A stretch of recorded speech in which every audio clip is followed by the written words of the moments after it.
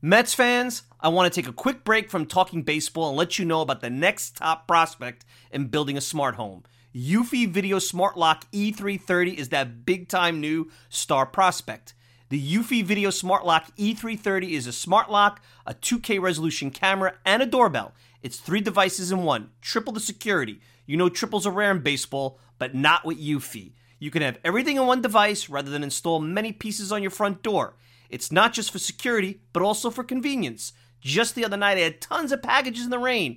Rather than fumble for my keys, I easily entered my home. This is big since I have 4 dogs who are impatiently waiting for me at the door.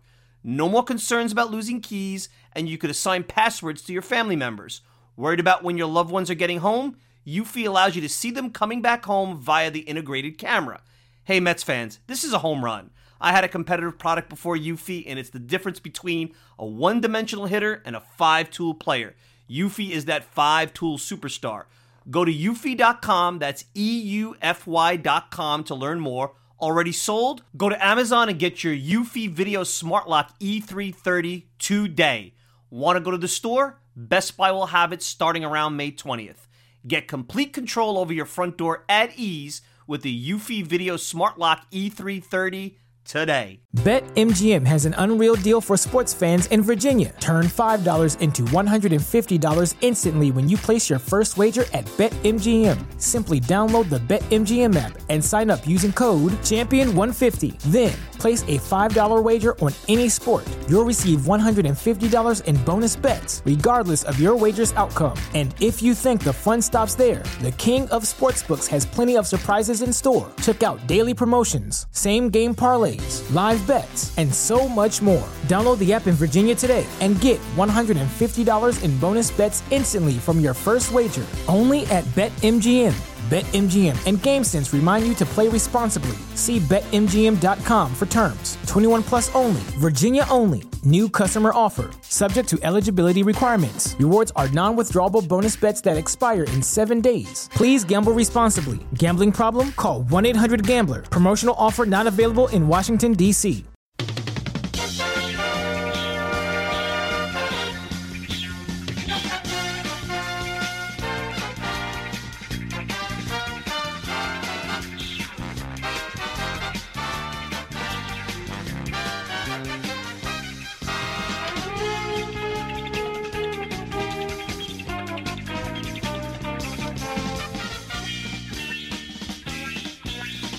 It's another edition of the Talking Mets podcast here on this Sunday, November the 1st, 2020. Of course, I'm your host, Mike Silva. You can check me out all the time at thetalkingmetspodcast.com. Send me a tweet at Mike Silva Media, and you get the show on Apple Podcasts, Spotify, pretty much whatever podcasting service you desire. If you want to interact with me, Mike Silva at talkingmetspodcast.com. No G, Mike Silva at talkingmetspodcast.com. Well, a new era, and I guess if you want to say it's not official because the closing hasn't happened, and anybody who's purchased a home knows you don't own the home until you officially sign those closing documents. So you can't move the furniture in, you don't legally have any say to the home, but it's pretty much yours. And with the way 2020 has gone, and with the way the saga of the transition from Wilpon family ownership to Steve Cohen has gone, would you be surprised there's not another monkey wrench in the whole, sauce over here or something?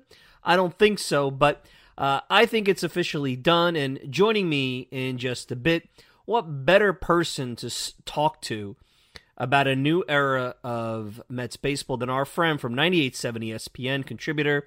You guys could hear him on the Michael Kay Show, at Catino9 on Twitter, Rich Catino.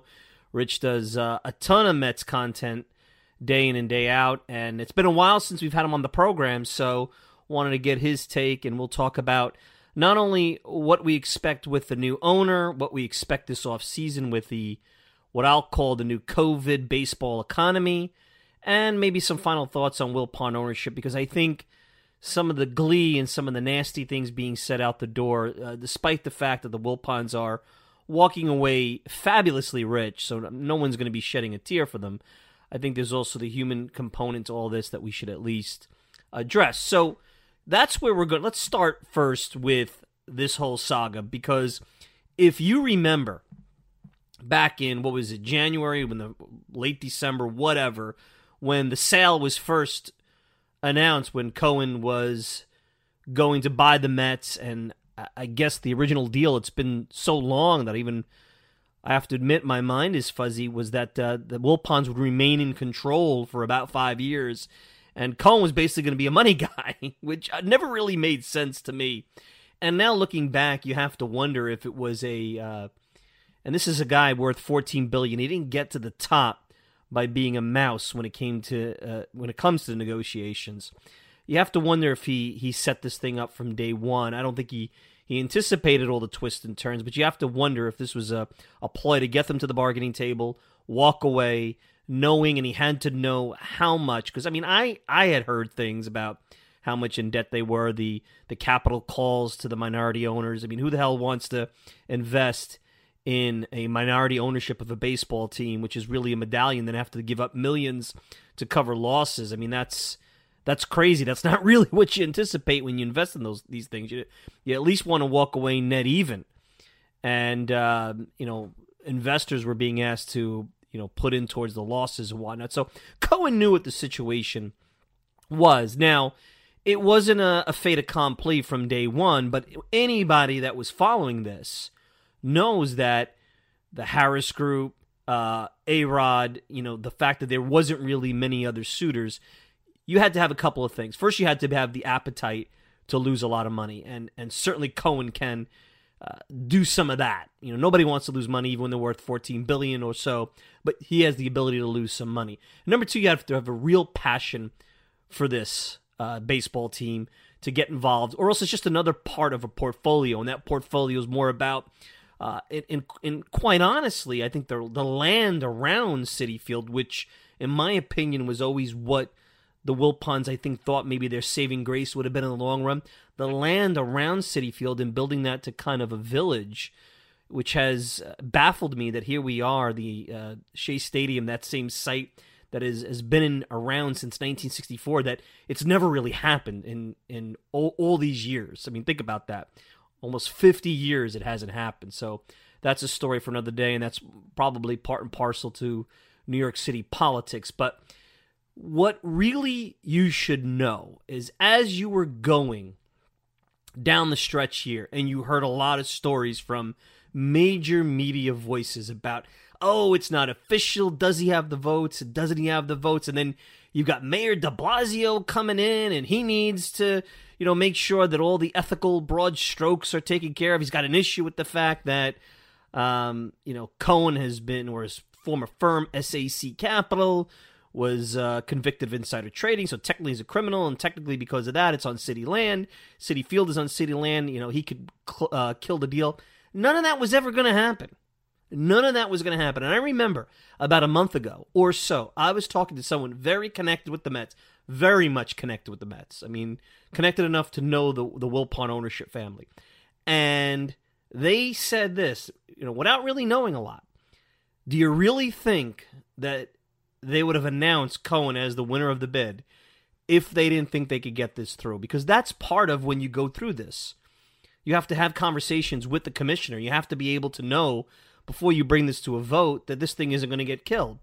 Look, the ownership's group, Major League Baseball owners, just didn't want to have a cowboy. I mean, if you go back, Mark Cuban going in, who's now a very respected owner of the Dallas Mavericks, when he came into the NBA, David Stern had some issues with him. He was vociferous. He challenged authority. The owners don't like that. They want to keep all their dirty laundry in-house. Would this guy come in and just blow things up? I mean, I got to tell you something. I still wonder if Steve Cohen, who was a guy who went into an industry, the hedge fund world, when it wasn't a popular mainstream type of career at that point, if he's going to come into this whole baseball thing and just all of a sudden play by the rules. Now, Sandy Alderson being part of it, which is a political appointment in all ways, may make that happen to a certain degree. But I don't think from day one he's going to be this cowboy that's just going to go thumb his nose at the other 29 owners. And I think they know that, and they got their answer. Now, the mayor had an opportunity here because he had the power. He had the power of the pen. He wasn't going to allow that opportunity to pass him by to get something. And let's be fair, if the announcement is connected to the influence from the mayor's office, giving money to small businesses who are hurting because of the government and the government involvement in their lives right now. But if the government could give back, even though I don't think that's going to solve the problem, that's a good thing. So taking some of Steve Cohen's money and hopefully commitments from Cohen and his ownership group to, or really him, it's not an ownership group, commitments from Cohen to go out there and do some good with the area around Citi Field that really needs to be built up. Hopefully as we get past the pandemic in the next 12 to 18 months, getting back to business in somewhat of a normal fashion, that could be back on the front burner agenda. That's probably something that's more long-term down the road. So the media has been spending the last 30 to 60 days trying to make it dramatic, make you think there's all these twists and turns and all these other things. And yes, the A-Rod bid was serious because I know it was serious. I've talked to enough people that know it was a serious bid. But it was a debt foundation bid, and I think that would have just, other than the fact that there was some, entertainment value, let's say, to that group, and there was obviously an altruistic value as with the minority ownership group, which, by the way, Cohen's wife is a minority and very philanthropic and somebody that, from what I've read, from the books that I've read about Cohen here, very much going to have some kind of involvement in the organization, maybe on the community side, not so much the baseball side. So it's not like, you coming in and there's not that component with the Cohen group. So keep that in mind. But the point is, you guys, I kept telling you, I didn't want to talk about it. I wasn't going to go and fall for the bait. The media wanted one last chance for this thing in their hopes to fall by the wayside, get another laugh at the Mets, create clicks during a dead time for both the Mets and the Yankees, and with football season going so poorly, and we don't know when the NBA is going to start, we don't know when the NHL is going to start. Let's try to build this soap opera drama. There never was one. Now, the kiss butt now narrative begins because immediately after the sales close, the Davidoffs and the Shermans and everybody starts, holding their breath about how Cohen could go out there and buy whatever he wants. And let me get to that in a minute. But one thing on the Wilpons, because I think it's important. I think Mike Vaccaro of the Post did a really nice job of at least giving the Wilpon take, going back to when Fred Wilpon came in as a very small minority owner, and what a deal he struck with Nelson Doubleday. He went from 1% to basically controlling the team and being right there at the top until he took the team. And there was a lot of shenanigans with that. Well, not really for today, that conversation. But are they flawed, the Wilpons? Yes. Do I think they're evil? No. Do I think they run a tight business ship? Clearly not. Their method of budgets and the involvement, it was like a lot of family businesses, clunky at times because there's an emotional component to family businesses. They're not corporations. Are they a fit for modern-day ownership? No, you need to have Cohen money. You need to have private equity money. You need to have billions and billions. You need to be able to sustain losses if you really want to compete, if you want to be a power broker in professional sports. This is no longer a mom-and-pop business. This is no longer really a family business. I mean, Cohen is, with the kind of wealth he's built, he's a corporation. No doubt about it. Do the Wilpons deserve to be given at least some empathy? Not sympathy, empathy for having to deal with the public scorn. Now, they're rich beyond their wildest dreams. They're walking out with a huge golden parachute. I know that's hard for a lot of people to wrap their head around. You and I will probably never see, maybe you, not me, $2.4 billion. But nobody deserves their family to be dragged through the mud. And I don't think they were malicious people that didn't want to do right, didn't care about the team. They didn't have the means. They didn't have the know-how to do the job in the modern sports economy. Probably Fred Wilpon is a good owner for 87, 88, 89. Maybe even the early 90s. But as soon as this thing started to get into the deep end of the pool, which is right around the time they became majority owners, they weren't a fit. Basically, it's like anything else, and you probably have seen it in your businesses or your jobs.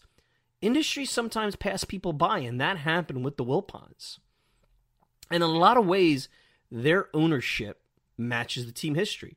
High expectations, moments where it almost came to fruition, big things. And they fell short. Maybe had some periods of prosperity followed by massive disappointment. It was these fits and starts. And that was their ownership. And a lot of it had to do with them. Some of it had to do with just bad luck. You have to always wonder, if the bounce here, bounce there, Beltran swings at that pitch, doesn't look, collapse doesn't happen, do things change? And we know what Madoff, it probably was inevitable that financially they were going to have trouble. We could definitely get on the Wilpons case, like anybody else who invested with Madoff, that they probably should have known it was too good to be true. But there was a lot of people, a lot of entities, a lot of big companies involved with Madoff that looked the other way. So Fred Wilpon wasn't the only one on that. So here's where we are now. Now that the ass-kissing has begun with Cohen and the media, is the new narrative going to be demanding? And I think the fan base worries me more than the media on this. But because the media, I think, is going to wait they're going to give him his honeymoon, but they would love for this to blow up in the Mets' face and do a laugh at the Mets again with money. But I worry that the fan base is going to demand that the pain and disappointment that they've endured over, depending how long you're a fan, 30, 40, 50 years, entitles you to being a modern-day Yankees or a version of the Yankees. And that a new owner can't go wrong. That spending money will happen and flow continuously without any end. And I'm telling you right now, be careful. Look at the Red Sox. One thing I don't want the Mets to become in a lot of ways, the Red Sox. Yes, I would love to have the 3 titles. I'd love to have the year in and year out competitiveness that made the Red Sox over the last 2 decades. But they were, what I've always admired about the Red Sox when I went to Boston back in 2006 after they had won, a couple of years after they won their first title, and I always was jealous of Boston. Yes, I was jealous of Boston, was how that town was unified. The town was unified. Everybody rooted for the same teams, the Celtics, the Red Sox, the Bruins, the Patriots. Here it's fractured. We have 2 of everything, 3 sometimes, depending on what sport and how you look at it. And we're all like this bickering family at Thanksgiving, appropriate with Thanksgiving just a few weeks away. And I was a little jealous how I felt a city like Boston was a better sports town than New York because of the unity. It was a cooler experience. Maybe not better, cooler experience. And over the time, the winning and the spending has turned them into a cliche where now I'm even joking because they're more worried, and that's because the Fenway Group is a corporation, and there's nothing wrong with what they're doing. They're more worried about the development around Fenway Park to, basically add to another level of revenue stream. It's about everything but baseball. It's about the experience around Fenway Park and making Fenway Park a better experience, which they did by improving and updating a very old facility without compromising what Fenway's rich history is. They could have blown the place up and built the Martin Park, and they didn't do that. But the point is that it's a cliche now. It's not the same. There's a soullessness to the Red Sox, I believe. At least I feel that way. And I don't want that to become the Mets. And look, that's a long ways away. You have to win a lot. You have to spend a lot. So that's not a worry for today.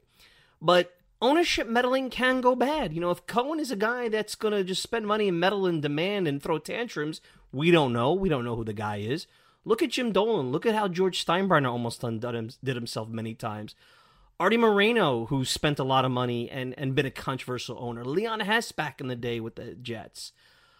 What exactly, will we see from Steve Cohen? Now, the positive is, and I love this, he's on Twitter, and it is verified, Stephen A. Cohen 2, at Stephen A. Cohen 2. He's interacting with the fans. Let's see how long that lasts. Let's see how that lasts when he does something they don't like, or he doesn't get a free agent. But a fan said, this made me smile, because this gives me hope. But this is also the kind of guy you're dealing with, and where some of that passion and desire to be the best and sports sometimes be misguided. The fan writes, we are fans of a New York big market team that has too often acted like a small market team. I don't need the Yankees. I want to see my team make smart deals and develop talent, and then I want to win. And Cohen responds on Twitter, winning is more fun. Basically saying, right away, it's organization. Let's make sure we do it the right way and build a sustainable process. Let's win. Let's win. That's what this is all about. Let's win. And all that stuff the sustainability. We'll work on that on the back end, but let's find a way each and every season, each and every day to win today. You can do that without compromising tomorrow. It doesn't have to be the either or. Now, here's where, in typical Mets history, even when you have a very nice day or nice weekend, because it was a couple of days ago when the sale was the vote to finalize ownership or approval of ownership happened, not the sale is finalized. The COVID economy. And this doesn't match Cohen's wallet. Now, I was talking to someone in baseball I trust, and through the agenting community, there was some rumblings that, and this is no secret because baseball has come out publicly and said there's a tremendous amount of debt. There's going to be a tremendous amount of overhead to go with a season next year, maybe without fans. Most definitely, at least in some capacity, I can't see there not being municipalities that are going to limit gatherings and fans, regardless of what happens between now and then. So with all this overhead increase, with all the uncertainty, with all the debt, with how expensive it's going to be, because you're still going to have to test players, you're still going to have all sorts of money poured into safety and protocol. It's expensive to do those things, regardless of how things evolve.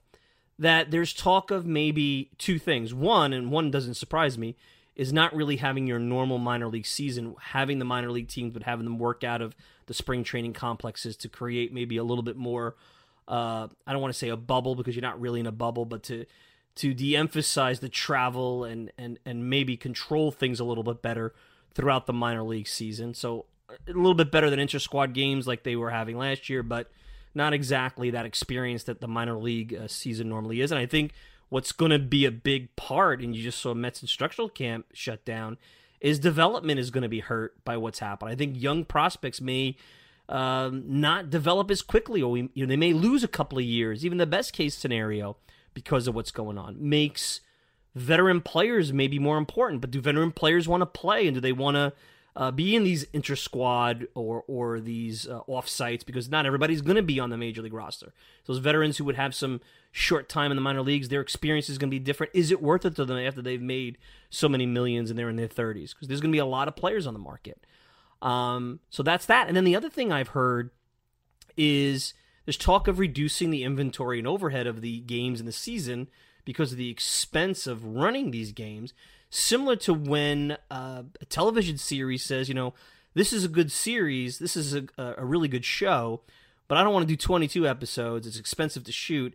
Can we do it where we make money in, 15, 14? Now, from the standpoint of art, it's not nearly meeting the demands of the art of the show, but from the numbers and the science, it makes sense. And does baseball get to the point where, until they know that they can have some kind of situation where the fans can come pretty much at their own risk. It's already been talked about that COVID cancellations, they're at their own risk. Now, hopefully teams will do the right thing and try to make that up to the fans in some way, shape, or form with some kind of goodies. But is less inventory of sports because the fan component, because there's only so much you can do with television ratings, because now you're competing in television with all these other things that are going on. So does the casual fan really want to engage in sports when it's not really sports like it is, when they're going through some stuff with the COVID situation? Great question. So revenues are down, debt's up, the Mets are losing money. Cohen's not a guy that is just going to lose money for the sake of it. He's going to have some fiscal responsibility for it to him. So coming in, and we'll talk about this after the break a little bit, but coming in and just spending to get whoever he wants, I don't think that's going to happen.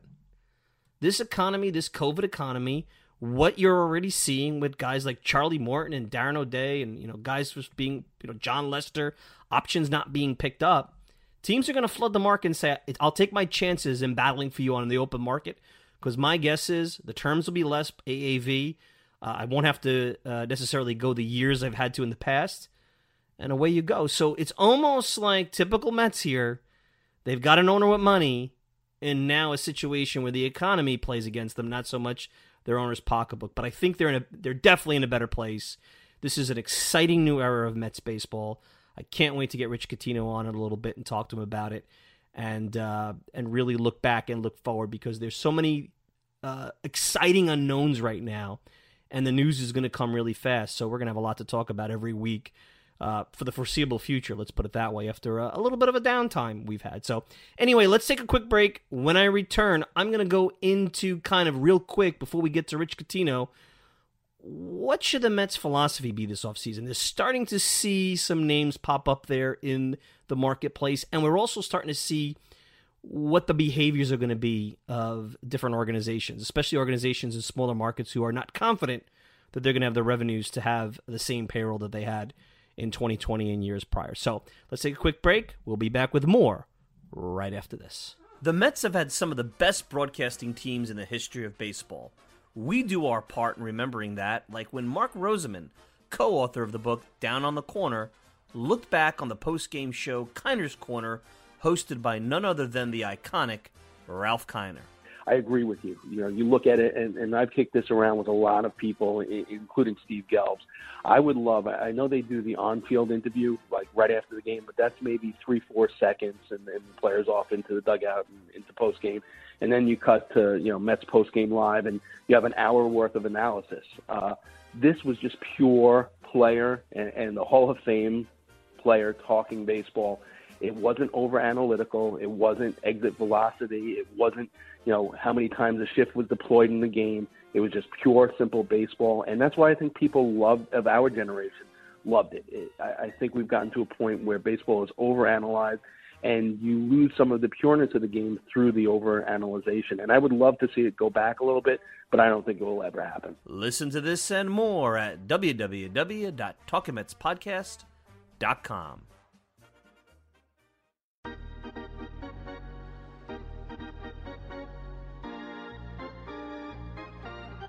All right, we're back, and I'm going to get to Rich Catino in just a couple of minutes. He's going to be joining me, but, I still am on my stance, and here's another thing I want to tell you guys. Don't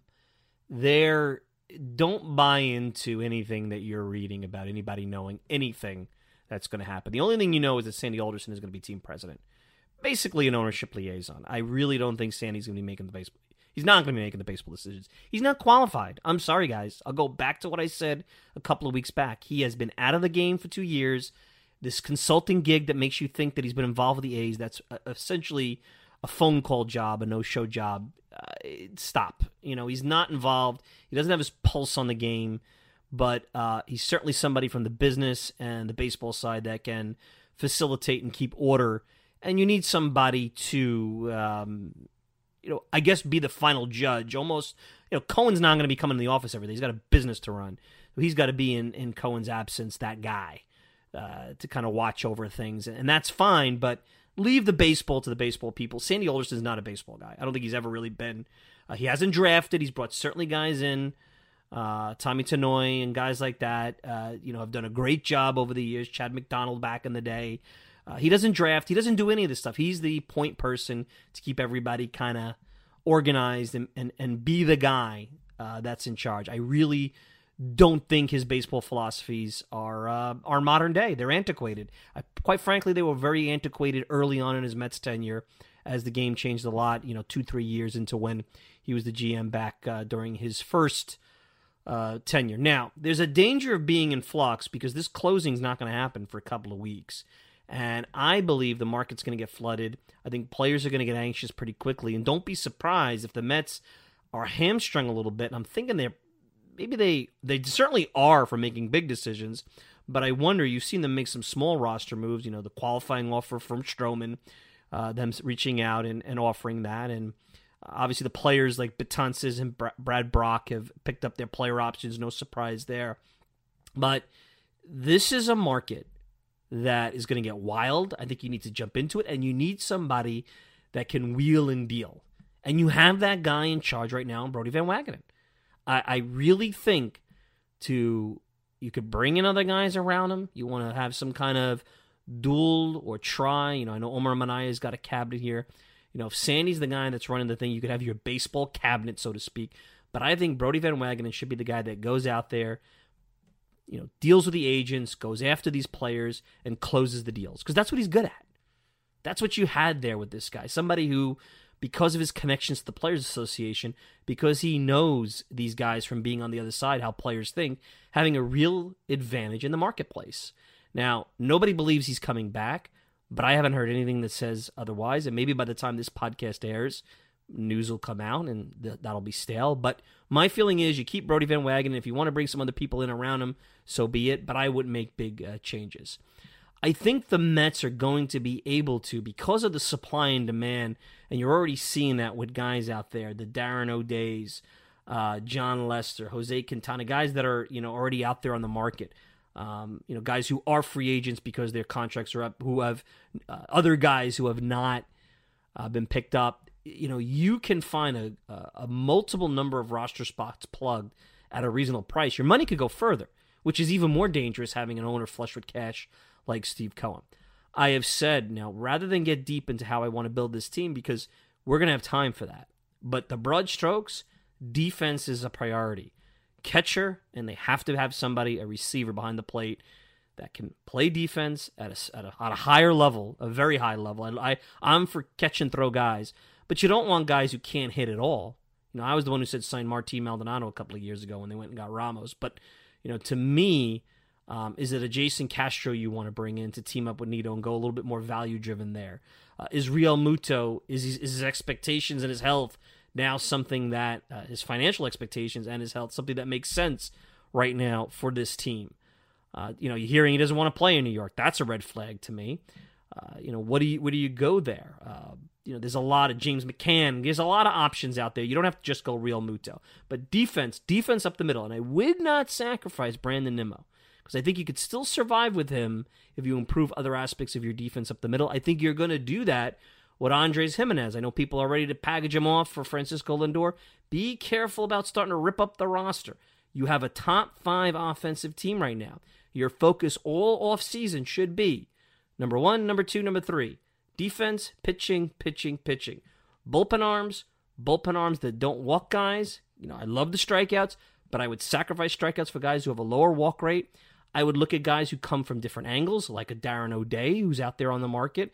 Not just the caveman baseball. You got to get away from caveman baseball. Everybody comes in throwing straight bullets and walks a ton of people. It doesn't work. It quite simply doesn't work. But starting pitching, can they get a deal with Stroman?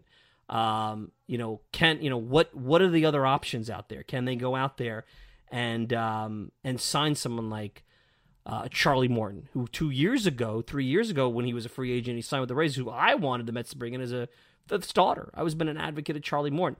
You have to get a reliable starting pitcher, or pitchers, I should say, not a pitcher, pitchers. If you don't go the Stroman higher route, which is Bauer and guys like that, and I think Stroman's kind of in that sphere where, you got to get someone at least like him, because Morton is on the wrong side of 30. But with guys like Morton or other guys that are maybe not perfect because of health or age or whatnot, you have to have a better floor than what you had with Michael Wacha. You knew Michael Wacha may have a ceiling, and he may surprise, but the floor was the issue. The floor could be disastrous, and the Mets have to avoid those kind of guys, and I think they can now with a different type of budget. But ultimately, look, you have some very, very interesting things that may develop. I wonder if this market is going to allow for veteran depth. Like I said earlier, are veteran players going to stand around and take minor league deals not knowing what kind of minor league season they're going to be faced? Are they going to want to spend time in like a bubble type environment, an instructional type environment in Port St. Lucie with the hope to get called up? Sure, there's opt-outs and everything, but they've made a lot of money.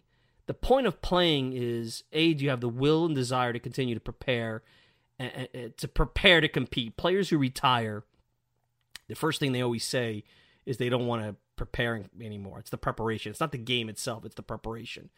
If they made a lot of money, do they want to put themselves in a situation where the game's not as fun because of the type of setup with health protocols and all the other things that go into play? You're going to need that analytics department. You're already seeing the Mets do some scrap heap pickups here to look at players that are going to be 8 to 10 in rotation depth. You're not going to sign everybody who's a top free agent for every single spot. Guys, it's not happening. You could delude yourself into believing that because Cohen's the owner. It's not going to happen. You're going to need depth because there's going to be COVID protocols for the foreseeable future, even with things getting better into the spring. You're going to need 60, like they needed 60-player roster this year.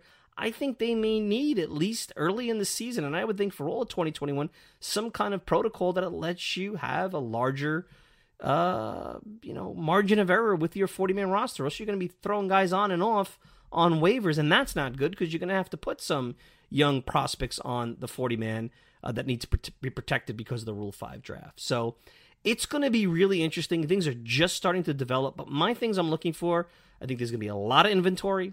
I think it'll be interesting to see if veterans still want to play, like a Cole Hamels. Does he want to play? Is it worth it for him? Not having certainty of what the situation is going to be, what the league looks like from the minor leagues on up, gives a lot of pause to players who don't need the money anymore. That, to me, is a big thing. So we'll keep an eye out for that stuff because that's going to matter.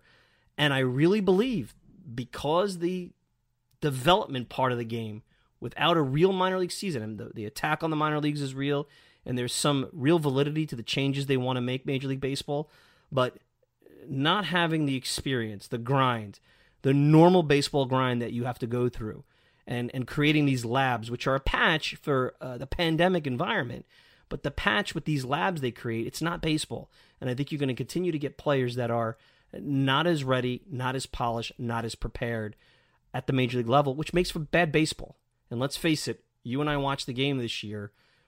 A lot of that had to do with the start and stop and what happened with COVID, but there's also a lot of bad baseball. And none of the stuff that they're doing with player development and none of the stuff that will have to be done because of health situations with player development lends itself to a better product on the field.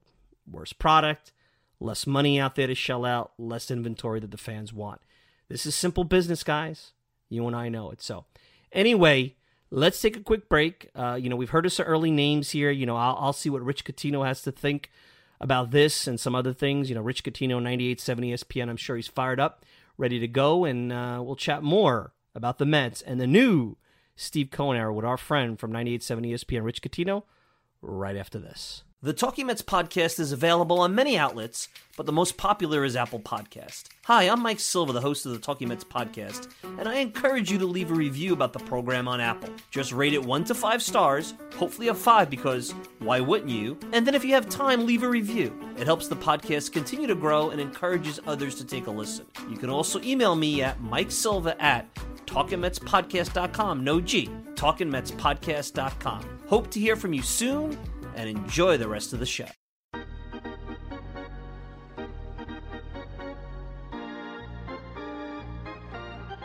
We're back, and joining me, you guys know him, 98.7 ESPN, at Catino9 on Twitter. He's been around for a lot of eras in Mets history, and who better to usher in the start of the Steve Cohen ownership era, a new exciting era in Mets history than Rich Catino. Rich, welcome to the program. What a saga. I think we all knew we were going to get where we are today. I think there was some manufactured drama. But in the end, Steve Cohen is the owner of the Mets. So interesting time to be covering the Mets, a Mets fan. And what is some of your initial thoughts? Well, I think the approval process, I was impressed with Cohen and how he handled it with grace and dignity despite everything that was going on. The Major League Baseball owners obviously approving him, and then I'm calling the Mayor of New York fiasco that went on. And clearly he handled that well. Certainly didn't disparage the mayor in anything the mayor said, and treated the mayor a heck of a lot better than the mayor treated him. And got this thing through the gate, and now all we have to do is wait for the final paperwork to be signed. And everyone out there that listens to you that has owned a house or sold a house knows that the officialness comes with the closing, and there's always little things that come at the closing. So we wait for that, but I suspect that's going to happen in the next 5, 6, 7 days. Rich Catino, 98.7 ESPN. You can check him out. He's a contributor over at the Michael Kay Show, a friend of the show. And before we get and look forward, Rich, I wanted to briefly look back, and I know this isn't popular amongst the fan base, and it's easy to write articles excoriating the Wilpons. I thought Mike Vaccaro of the Post wrote an interesting piece earlier in the week, and I don't know if you saw it, but reminded everybody how Fred Wilpon came in and had a lot of bluster back in 1980. And I mean, give Fred credit. He negotiated a deal where he took a basically 1% investment and turned it into a partnership with Nelson Doubleday, and then eventually was able to grab the team from Doubleday.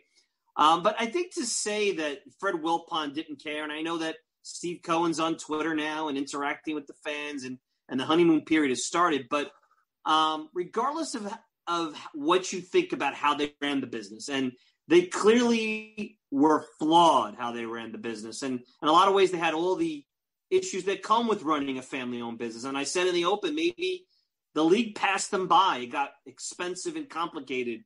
And maybe Fred Wilpon would have been a better owner in a different time. But to take glee in their demise, to say he never cared, I just don't think that's the case with Jeff. I don't think that's the case with Fred.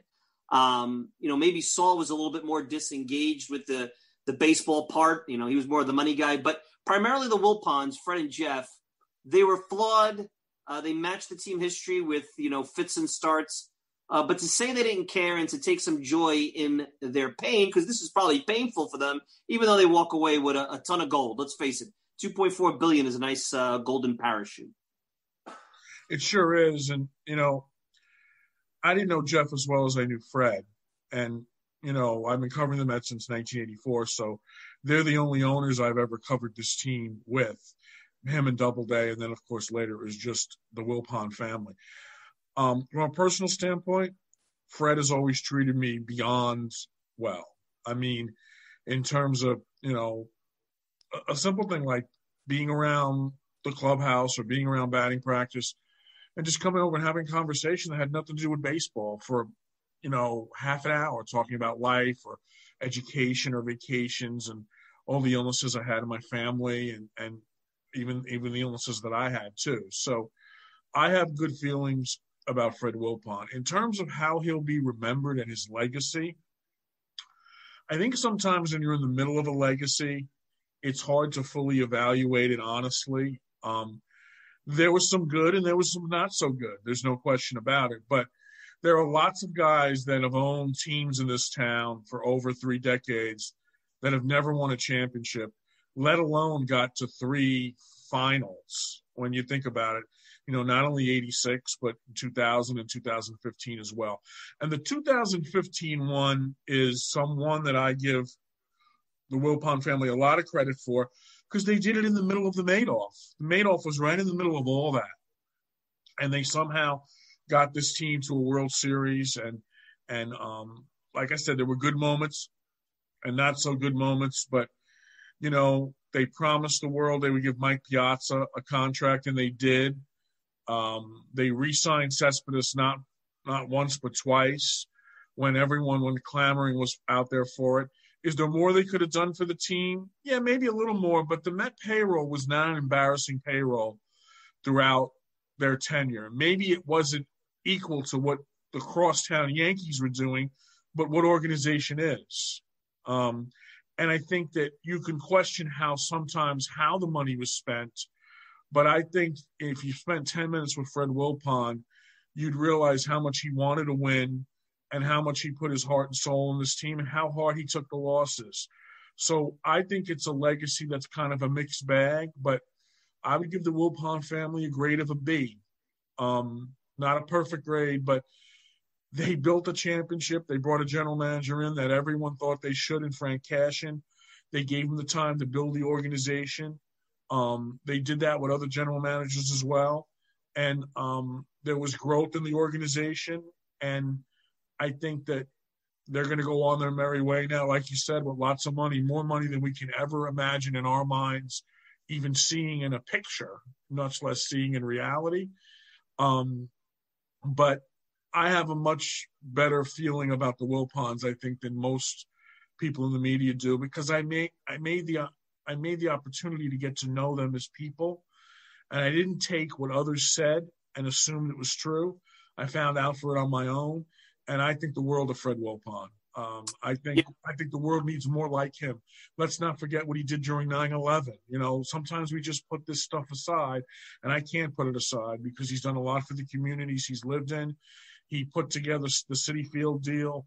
Citi Field is a great place to watch a ball game. It's a much better place to watch a ball game than that place in the Bronx is as a new stadium.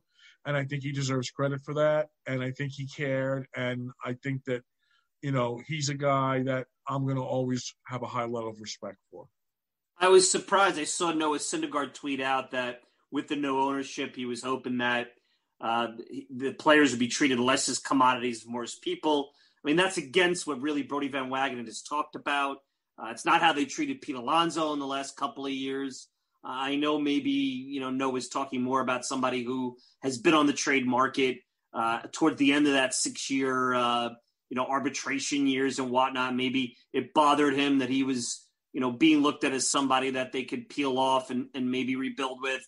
I was surprised because, and I just was reading David Wright's book and I had Anthony DiComo on and hearing stories about, and I don't want to go too long and wax poetic, but, you know, Fred Wilpon has, you know, reached out to players when their families are sick. You know, Wright talked about this. And, yes, he made comments in the New Yorker to Jeffrey Toobin.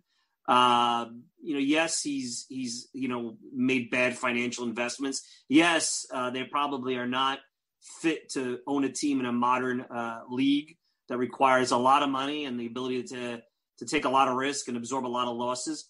But I think he has a heart, and maybe that's part of his idealism, is part of what maybe, you know, doesn't match today's game. So I was surprised at what Syndergaard said. I don't know if you had any thoughts on that, because I don't think they are treating players like commodities, no different than any other team in baseball, at least. I think, you know, Syndergaard's thinking about his own situation. He's, you know, recuperating from Tommy John. He knows that he hopes his big dollar payday's coming soon. And a lot that's going to tell how he looks when he comes back from Tommy John. But I think another thing that the Wilpons never get credit for is, let's talk about this for a minute.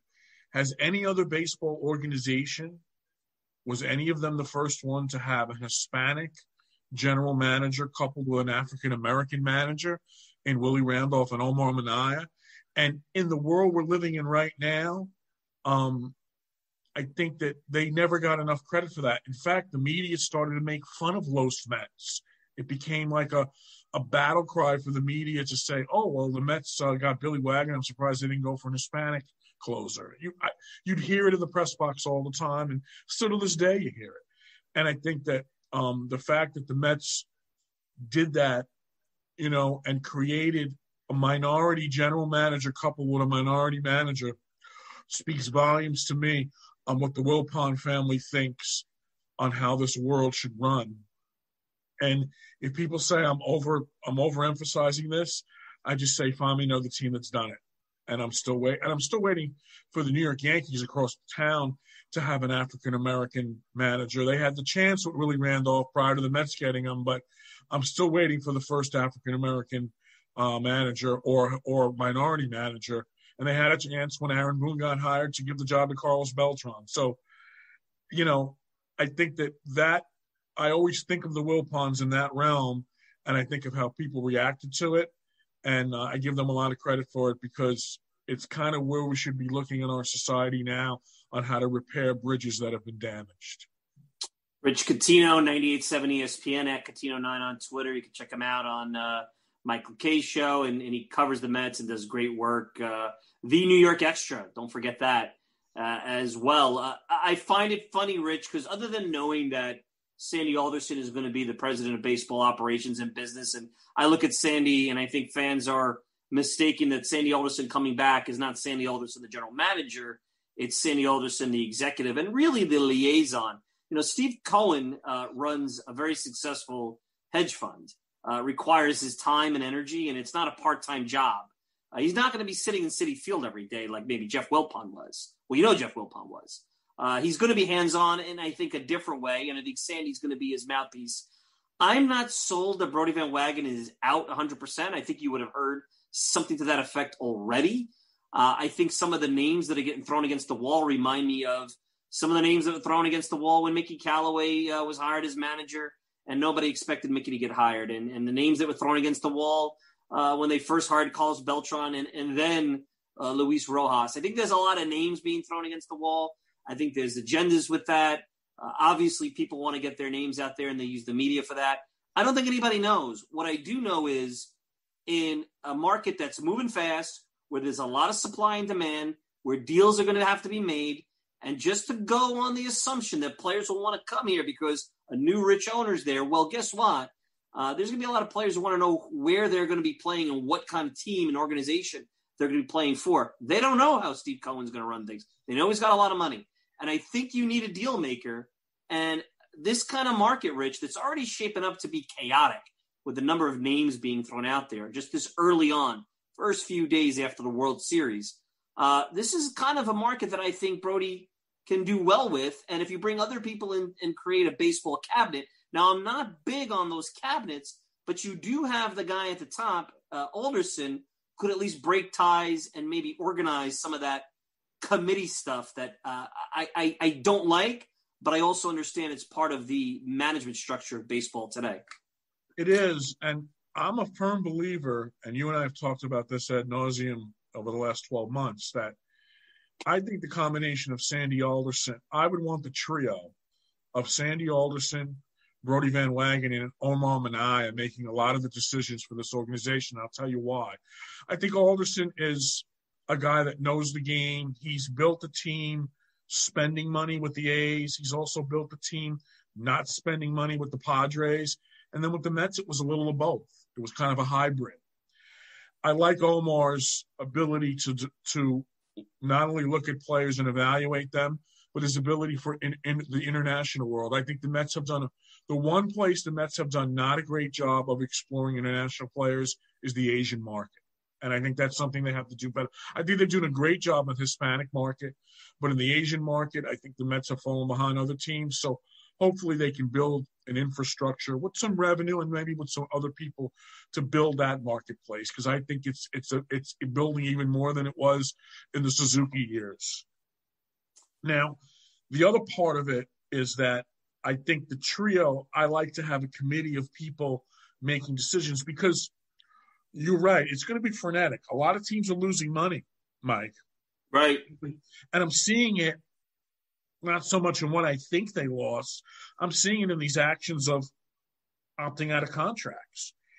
And there's going to be a lot of options for the Mets to take. We all know JT Realmuto is out there as a free agent, but I mean, when you look at the two players that the Rays didn't retain in Morton and Zunino, that's a great plan B for the Mets behind the plate, especially if you get a bat in center field that can hit, like a Marcell Ozuna, let's say, okay, and you get and you have the offense that you had last year. You can live with a guy behind the plate that's just an okay hitter, and Zunino's an okay hitter. I mean, he has some power in his bat. He's not a great average hitter or an RBI guy, but he occasionally pops the home run. But I saw a lot of him in the postseason blocking every conceivable ball I can see him blocking behind the plate. And I think the Met pitchers would love pitching to him. Now, obviously, Realmuto is more of the whole package, but you're talking about a guy who's a 30-something catcher and you're going to give him a lot of money, as opposed to maybe having a plan B. And that's where I think Sandy and Omar's duality, along with Brodie's, who is an old player agent who knows what contracts are going to have to be to bring players in. I think that's a dynamite trinity that the Mets can have, because each of them have different skills, but I think those skills are all needed when you talk about building a budget. A guy that's built one that's a lower budget and a higher budget. B, a guy that has great player development skills like Omar Minaya. And 3, a guy like Brodie who knows, player deals. We also got to remember that Omar Minaya, when he was general manager of the Mets, he wasn't afraid to pounce. And I think Sandy had that too. Sandy pounced when he thought the Mets had a chance for the playoffs. He pounced with Cespedes, and the next year he pounced for Jay Bruce. So, and that was in a limited payroll situation. So I would love to see Brodie and Sandy and Omar to a certain extent. He had it early in his tenure as general manager. He had a nice budget to play with when he pulled in Pedro and Beltran. But I'd love to see all three of them be able to work together in a budget. And let's make it clear about what the Mets are going to do. I don't think the Mets are going to be this, like the college student who just got his parents' credit card and all of a sudden spending money all over the place. I think Cohen's a good businessman. I think the Mets, compared to a poker game, they're going to have as much money, if not more money, than anyone on the poker table. That doesn't mean they're going to get every player they want, but it's going to mean that finances don't generally get them out of a deal. If they really want a player, they'll get him. And that's one of the reasons I like Sandy having an interaction with the organization, because now the situation is not, can we afford this player? The situation is, how will this player help us? And I think that question is going to be different than it was in the later years of the Wilpons. And I think that's the biggest difference. I don't think the Mets are going to be wild spenders. I don't think they're going to go out and get every free agent. I don't think they're going to go out and give Garrett Cole type contracts. I think they're going to look at what they need to fill. And clearly now they had to fill at the catcher position. I'd like to see an improvement in center field. I'd like to see an improvement in the rotation. And I don't know where I prioritize those. I'm a pitcher's guy, so I'll always prioritize the pitcher. But if you're going to have a team built on pitching, you got to have a center fielder that can go and get the ball, that can go out there and field day in and day out. When you have a pitching staff that isn't all swing and miss guys, David Peterson is more of a contact guy, but have an infield that can, defensively be good. And I think their best defensive infield right now would be Pete Alonso at a DH, Dominic Smith at first, probably Jimenez at short, McNeil at third, and, Planet X at second base, whether that's Robinson Cano or whether that's, somebody else, or whether it's McNeil at second and J.D. Davis at third, or J.D. Davis is the DH and someone else is at third. They have to figure out how they want to do that. And the free agent market's going to be the most interesting it's ever been, I think, because I think they're going to be high-level free agents, but all these opt-out guys are out there now. And believe me, the player agents probably had a party when they had Cohen's approval, because it's even not so much that the Mets are going to spend all this money. It's another player in the fracas for them. So, and we all know agents in the years with the Yankee and Red Sox wars, they wanted both those teams to get involved so that the price can keep going up. Well, now the Mets are a team that's, going to be up there with resources with the Dodgers, with the Cubs, with the Red Sox, with the Yankees, and who knows where the Red Sox are going with the way they've changed organizational things. But my point is, it's another player in the game for the agents, and that's another reason why I want Brody there, because Brody would be able to really hammer down what the agent's perspective is in all of this, because he made his living at it and made his living at it really well. And I think it's an important mindset to have in that conference room when the Mets are deciding on what kind of acquisitions they're going to make or acquisitions they're not going to make. And I think that, that's where it's going to become interesting. From listening to you, and we have Rich Catino, 98.7 ESPN on with us, from listening to you, it sounds like you're in favor of, what has already been a darling of the media early in free agency, which is the Astros center fielder George Springer, who may not be a center fielder for long. See, to me, the Realmuto decision is a tough one because of the situation of how many years, his health, the hip injury. This was a no-brainer for me just 6 months ago. Now I'm a little hesitant. I'm all about up the middle defense. Jimenez solves some of that.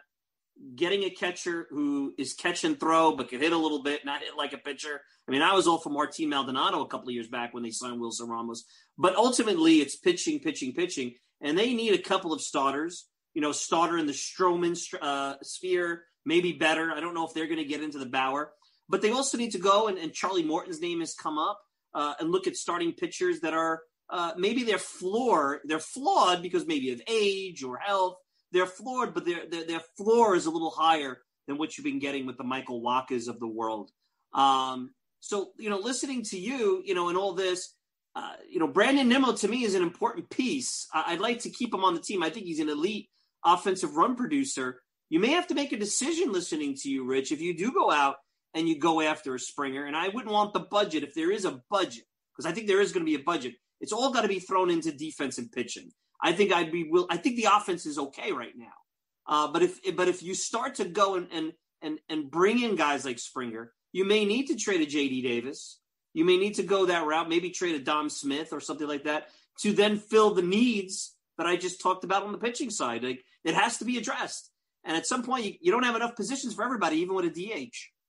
It's very true. And in center field, I mean, I love Springer, but I got to be honest with you, he'd be my plan B in center field. My plan A would be Marcell Ozuna. And he played center field with the Marlins. And to me, your corner outfield positions are set. Nimmo and left and Conforto and right is the way to go. Nimmo's proven to me, and there was a time in my career where I thought he was more of a fourth outfielder. I got off that this year. I was totally wrong about that. I was totally wrong in my analysis about that. He's an everyday fielder. I like him in the leadoff spot. He drives pitchers crazy in the pitches he's able to take and the pitch selection, gets on base a lot. And I think that that's going to be important. Springer would be a great addition, but there's something about Ozuna that I like. Not only would you be bringing a guy in, and people say he's not a center fielder. I saw him play center field with the Marlins. He's got a great arm. He's athletically gifted enough to play center field, and we all know how he can hit. Not only that, Mike, would you be taking away a big-time player from a divisional opponent, and that's almost a double perk to it. So I don't know if Ozuna is going to just stay with the Braves and the Braves are going to re-sign him, or whether he's going to go out and test the waters. But to me, Springer is great, but Ozuna, you could make a case that at times this year he played like an MVP in terms of what he did for that lineup. So if you get a big bat in center field and you get a starting pitcher, I can live with a catcher who can't really hit and can field well. I may be able to live with Thomas Nido behind the plate in that kind of a scenario. But I think there are other catchers out there that hit a little better than Nido and that defensively do the job. I think the bullpen's interesting because we do know now from today that Dellin Betances and Brad Brach will be back. And that's good because I think they're two solid arms in the bullpen. I wonder what Justin Wilson's thinking about.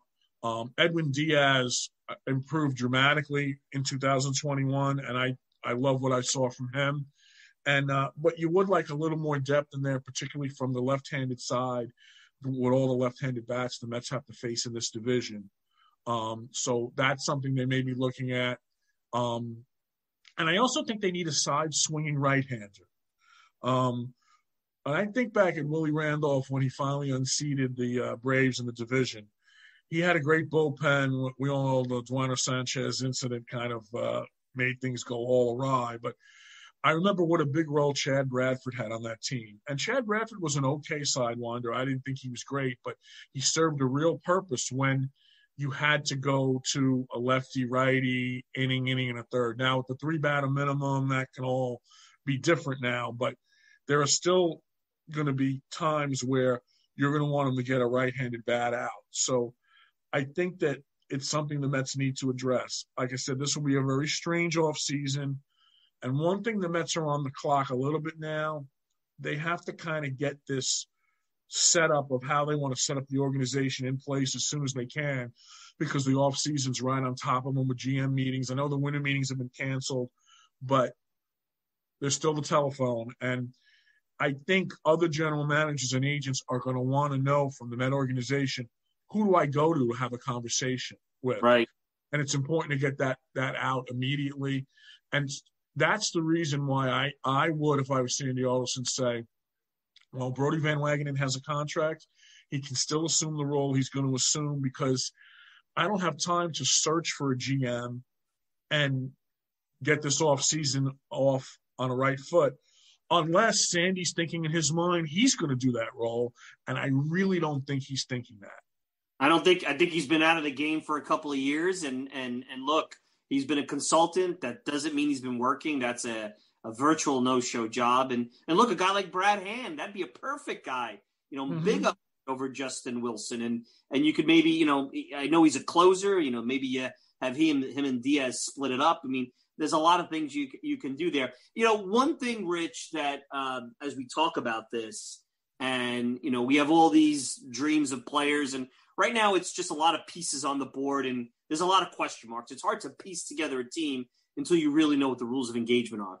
But one thing that's bothered me for a long time, and again, I'm not saying the Wilpons didn't want to win and that Jeff Wilpon didn't win, but it was a mindset from the top down in the organization. And at times you were trying to put a very much a winning mindset, a nose to the grindstone mindset. You wanted to have it in the dugout down to the players because you knew at times, or a lot of times, it was choppy in the front office. It was certainly choppy in ownership. So you're hoping to patch that up with a very strong mindset and a field general. And that's why I always made a big deal about the manager. And I know that's not a popular opinion today. Now, and again, it's Twitter. It's a honeymoon period.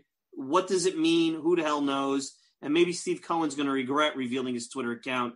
The first 3-game losing streak, the first time they don't get somebody that the fans want. He may regret it. Right now, it's all peaches and cream.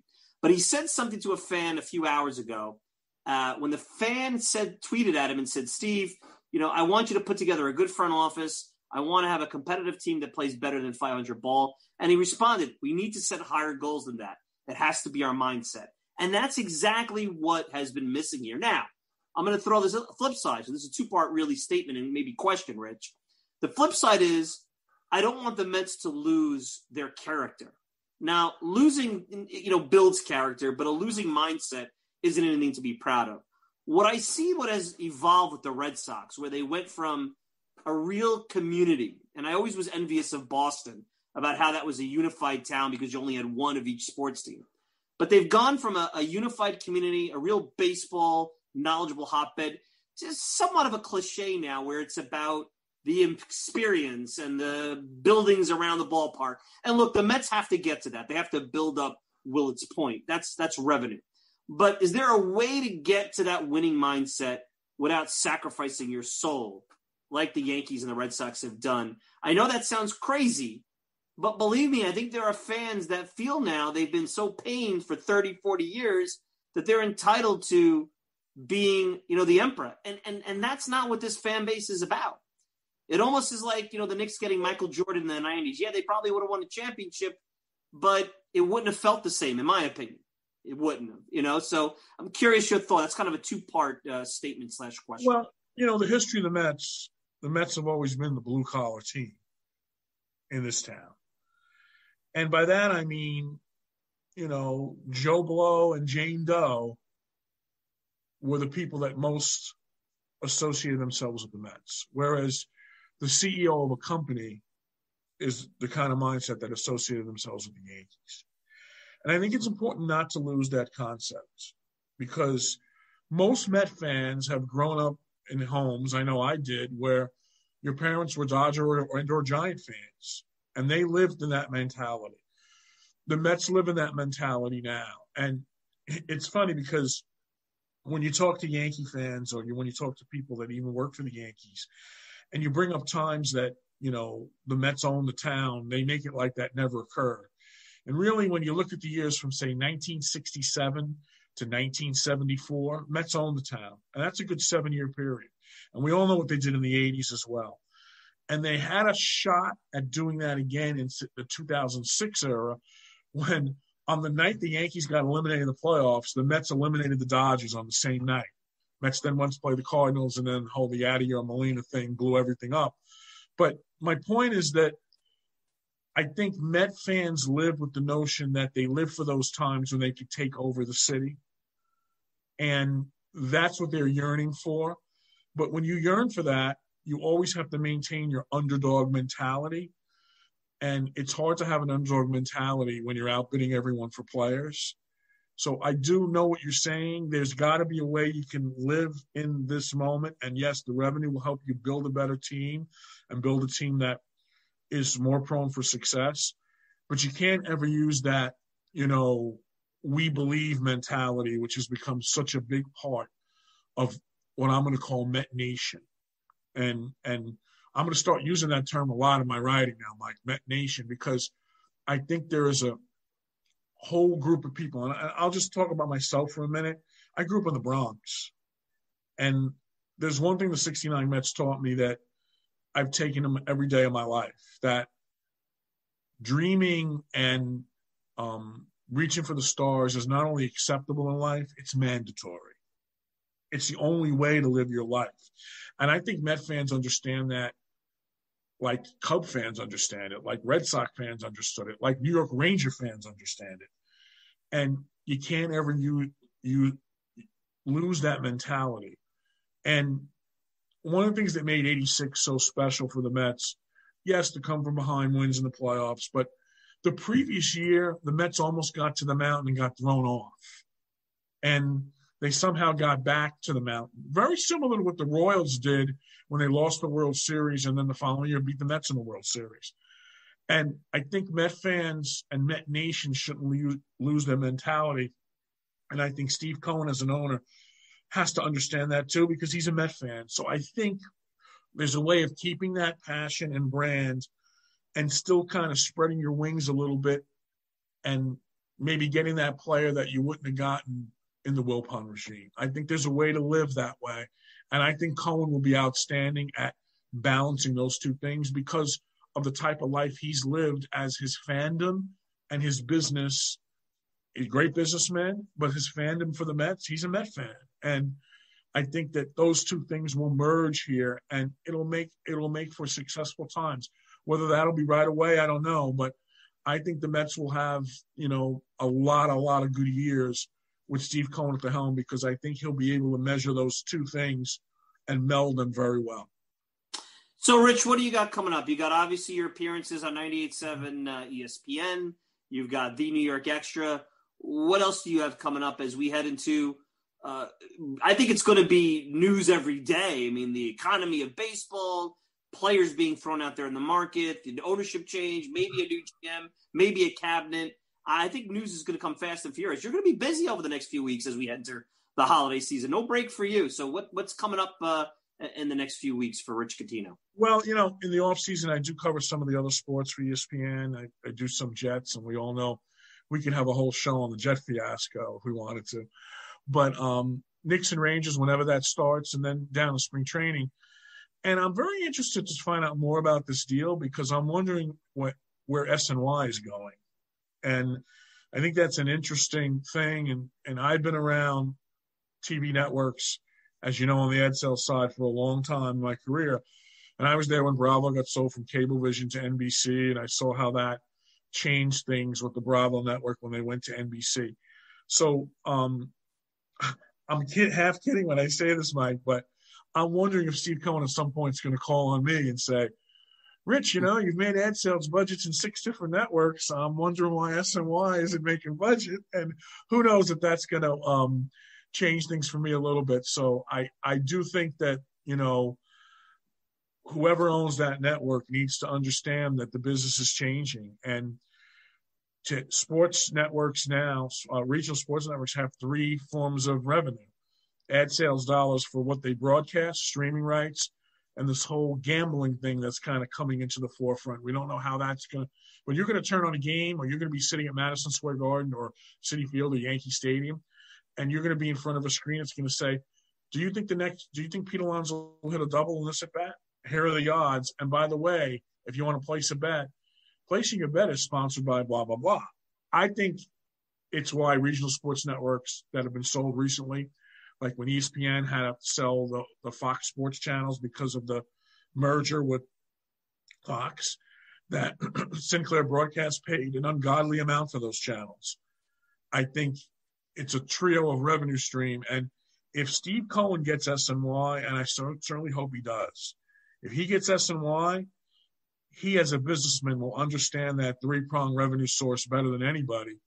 And again, I think it could be big for whoever owns SNY to kind of change the mindset there a little bit to not only a make money proposition, but make more money than you could spend proposition, which a lot of the sports channels around the country like NESN have been doing for the last few years.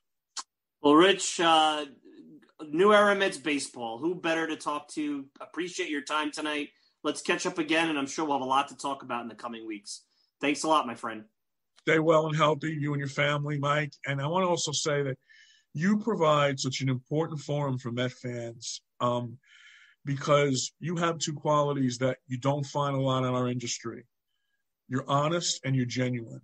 And I think those things you don't find in every street corner in this business.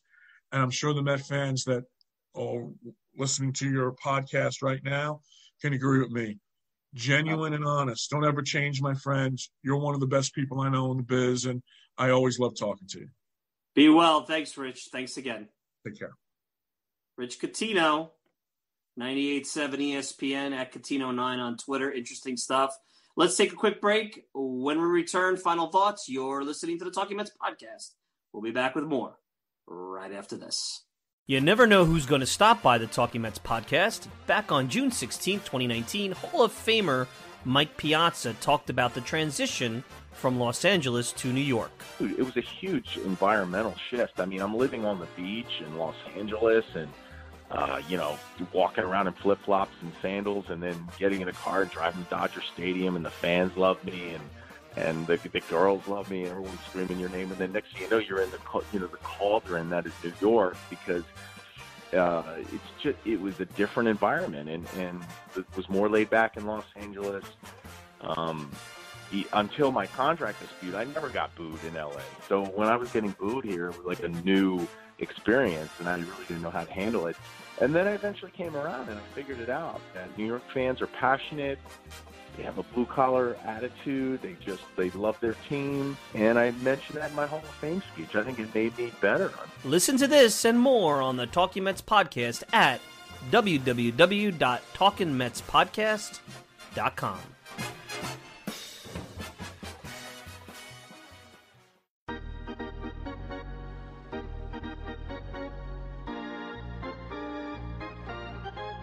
All right, final thoughts. Always appreciate Rich Catino joining us. A good friend of the program, always has nice things to say and an interesting take, and I think he gave us some things to talk about. By the way, the guy you just heard from in the promo before the intro back into the final segment, Mike Piazza, got into, I guess with some Mets fans, they were upset as they saw him at a Donald Trump rally earlier. That was actually yesterday. And all I'll say is this. I'm not going to get onto any kind of political thing. To think any less of Mike because of his political leanings is just patently unfair. He's been good to the program. He's been on this show twice. And all I can say is this, is that in talking to him as I prepped for the interview, especially the last one, there is nobody that I've talked to connected to the Mets organization that cares more. I mean, he played for them, who cares more about Mets history and really taking a huge step forward under the new ownership group to make Mets heritage and Mets history more prominent, more polished, more connected with the fan base. I think Mets history, although it hasn't been that of the Yankees or the Red Sox or the Cardinals in terms of World Championships, there's a lot to enjoy. There are people that have connected to the teams in the past, even those teams that haven't won, players that have played for maybe teams that weren't very good, but players that connected with the fan base. So there's a lot to appreciate. This is a guy that was drafted by the Dodgers and probably never thought he'd be in New York. And he came to New York, and although he wasn't drafted by the Mets and he wasn't part of, let's say, a narrative like what David Wright potentially was supposed to be part of, and Wright having played his entire career, I got to say there's nobody I've talked to that really wants the Mets to win and to be relevant and really bleeds orange and blue. And I mean that. I've spoken to him enough. He really bleeds orange and blue with this organization, especially when it comes to being a part of it in this new phase of his life and retirement, post Hall of Fame and whatnot. So hopefully, politics aside, I'm sure this will all blow over. I know there was some fans upset, but I wanted us to point out that there's a lot more to Mike Piazza than just the player, the Hall of Famer. I think there's a side to him that you saw a little bit on the last podcast, especially on the way out, as he talked about his plans to really, be a part of the new era that we've talked about so much over the last, 45, 50 minutes or so. So, that's my, parting ways thought here on the latest edition of the Talking Mets podcast. What's next? I mean, I really think in order for us to intelligently discuss what's next for this franchise, and a lot of this right now is speculation and thoughts of what an owner may do.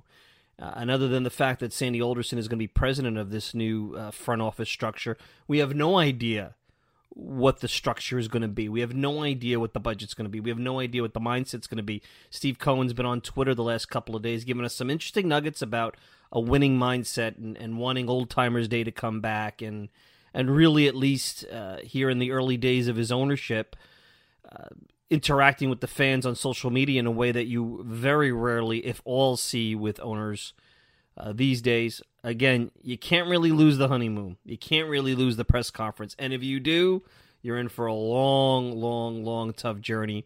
And let's hope that, this is a sign of better days to come. So anyway, that's it. Hope everybody enjoyed this latest edition of the Talking Mets podcast. I want to thank Rich Catino. You can check out Rich all the time at Catino9 and also at 98.7 ESPN. He's a big contributor to the Michael K Show. You can check me out on Twitter at Mike Silva Media. And if you want to interact with me, Mike Silva at TalkingMetsPodcast.com. No G, Mike Silva at TalkingMetsPodcast.com. You get the show at TalkingMetsPodcast.com, Apple Podcasts, Spotify, pretty much whatever podcasting service you desire. I'm out there. You'll find me. I'm your host, Mike Silva. Enjoy the rest of your weekend. We'll be back with another edition of the podcast next week. Till then, take care, everybody.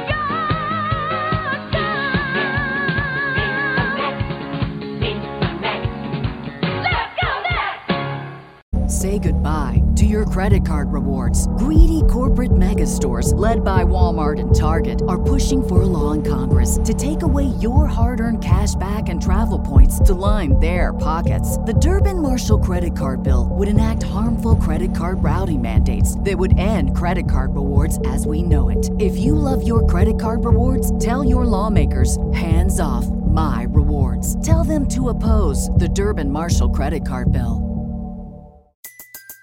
Everybody in your crew identifies as either Big Mac Burger, McNuggets, or McCrispy Sandwich. But you're the Filet-O-Fish Sandwich all day. That crispy fish, that savory tartar sauce, that melty cheese, that pillowy bun. Yeah, you get it. Every time. And if you love the Filet-O-Fish, right now you can catch two of the classics you love for just $6. Limited time only. Price and participation may vary. Cannot be combined with any other offer. Single item at regular price. Ba-da-ba-ba-ba.